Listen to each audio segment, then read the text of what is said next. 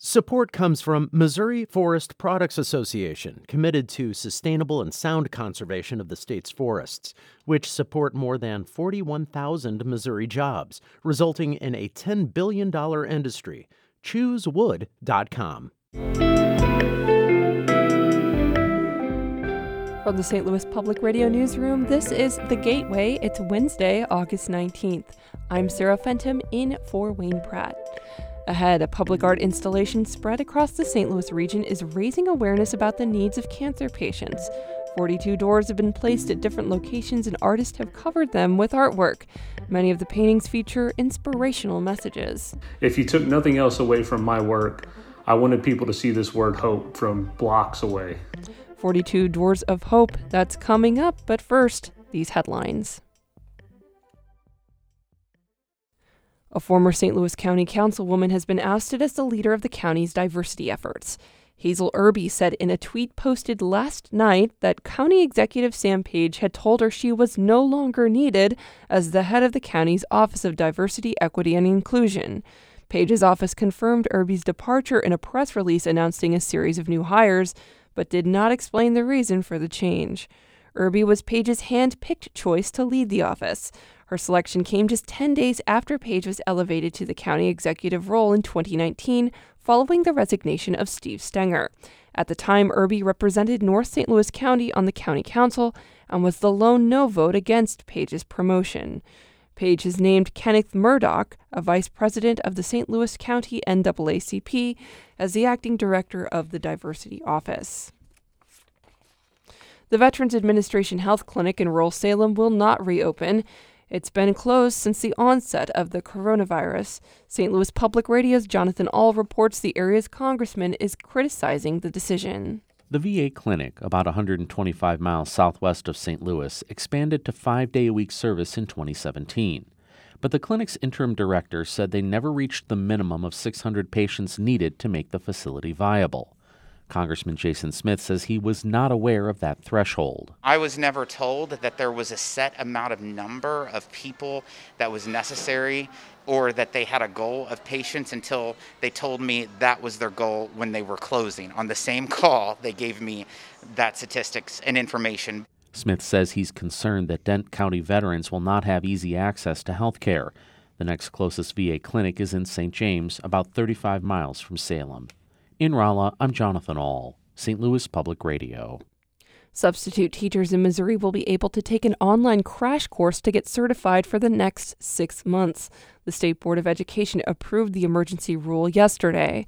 The crash course will let subs teach with a GED instead of 60 hours of college credit. But not all board members supported the change. Board President Charlie Shields warned it would be difficult to go back to the old rules after this school year. There will be big-time pressure put on us to continue to lower down the expectations of substitutes. The pandemic is making it harder for schools to find subs as retired teachers opt out because their age puts them at higher risk of COVID-19 complications. Many districts are using federal stimulus dollars to increase substitute teacher pay, but they're still anticipating staffing shortages this year.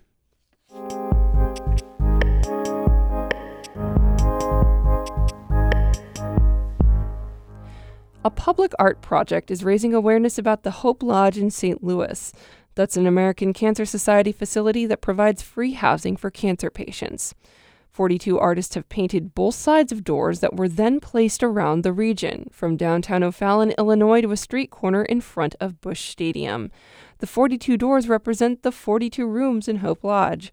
St. Louis Public Radio's Jeremy Goodwin spoke with some of the participating artists to find out why they got involved and what inspired their paintings. Artist Diana Zhang was a student at Washington University a few years ago when her boyfriend Sam received a cancer diagnosis. He told her he'd understand if she didn't want to commit to someone with such an uncertain future. She said she wasn't going anywhere. I remember when he asked me to marry him, he actually asked me with a blade of grass at first and just tied a little ring on my finger. Outside of Brunch Jewish, we'd just gotten the report that maybe he had relapsed, and so we made that decision very quickly after his doctor's appointment. Zhang's painting reflects a sense of dislocation, of hovering between life and death. having the idea of my shadow looking for him and his shadow looking down and touching the foliage on his side, which really was how it felt like for so long when he was actually in the hospital. Of there are moments when he doesn't remember what happened in the hospital, and he says he was like a thread away from life and dying, and I always felt the urge of pulling him back. Sam did recover, and he and Zhang lived together in St. Louis. Artist Glendon McFarlane is originally from Jamaica and has lived in St. Louis for 12 years. I asked him to describe the door he painted. Well, it has a scene of mostly women. Well, I see there's one woman who looks like she's perhaps a cancer patient. Yes. And she's looking up at a whole group of people who are smiling down at her. Yes, sir.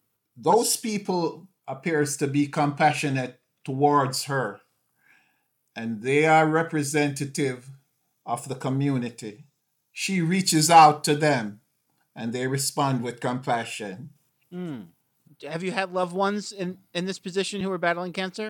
My mom, yes, she passed in 2012 from cancer. So this cause is dear to me. I think about her a lot while I did this painting. Did she get the kind of support that you painted here when she was sick? She did, because the entire neighborhood and friends reached out to her while she was going through that ordeal, and they were very kind to her. And that's what I'm trying to illustrate in this work.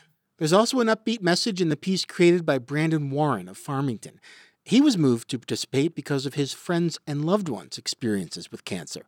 My wife was diagnosed with thyroid cancer 4.5, almost 5 years ago now.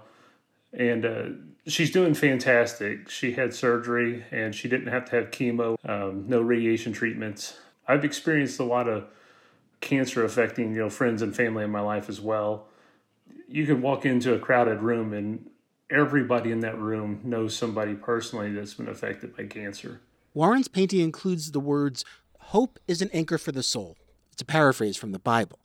When he drove up with his family to see his door near the old courthouse in St. Louis, he was happy to see his message shining through.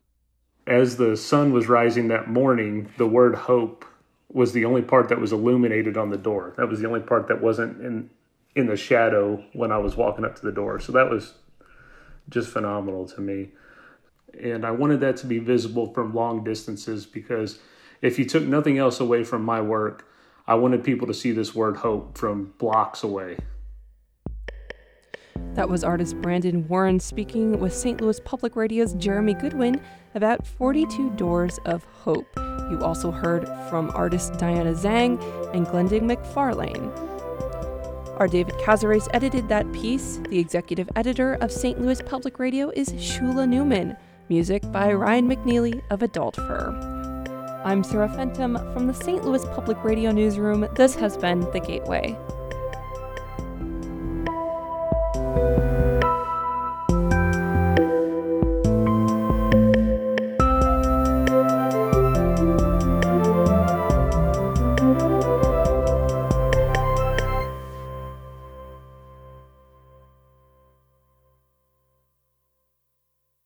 Support comes from the Missouri Forest Products Association, committed to conservation and careful management of the state's forests to make them more resilient and better habitats for wildlife. ChooseWood.com.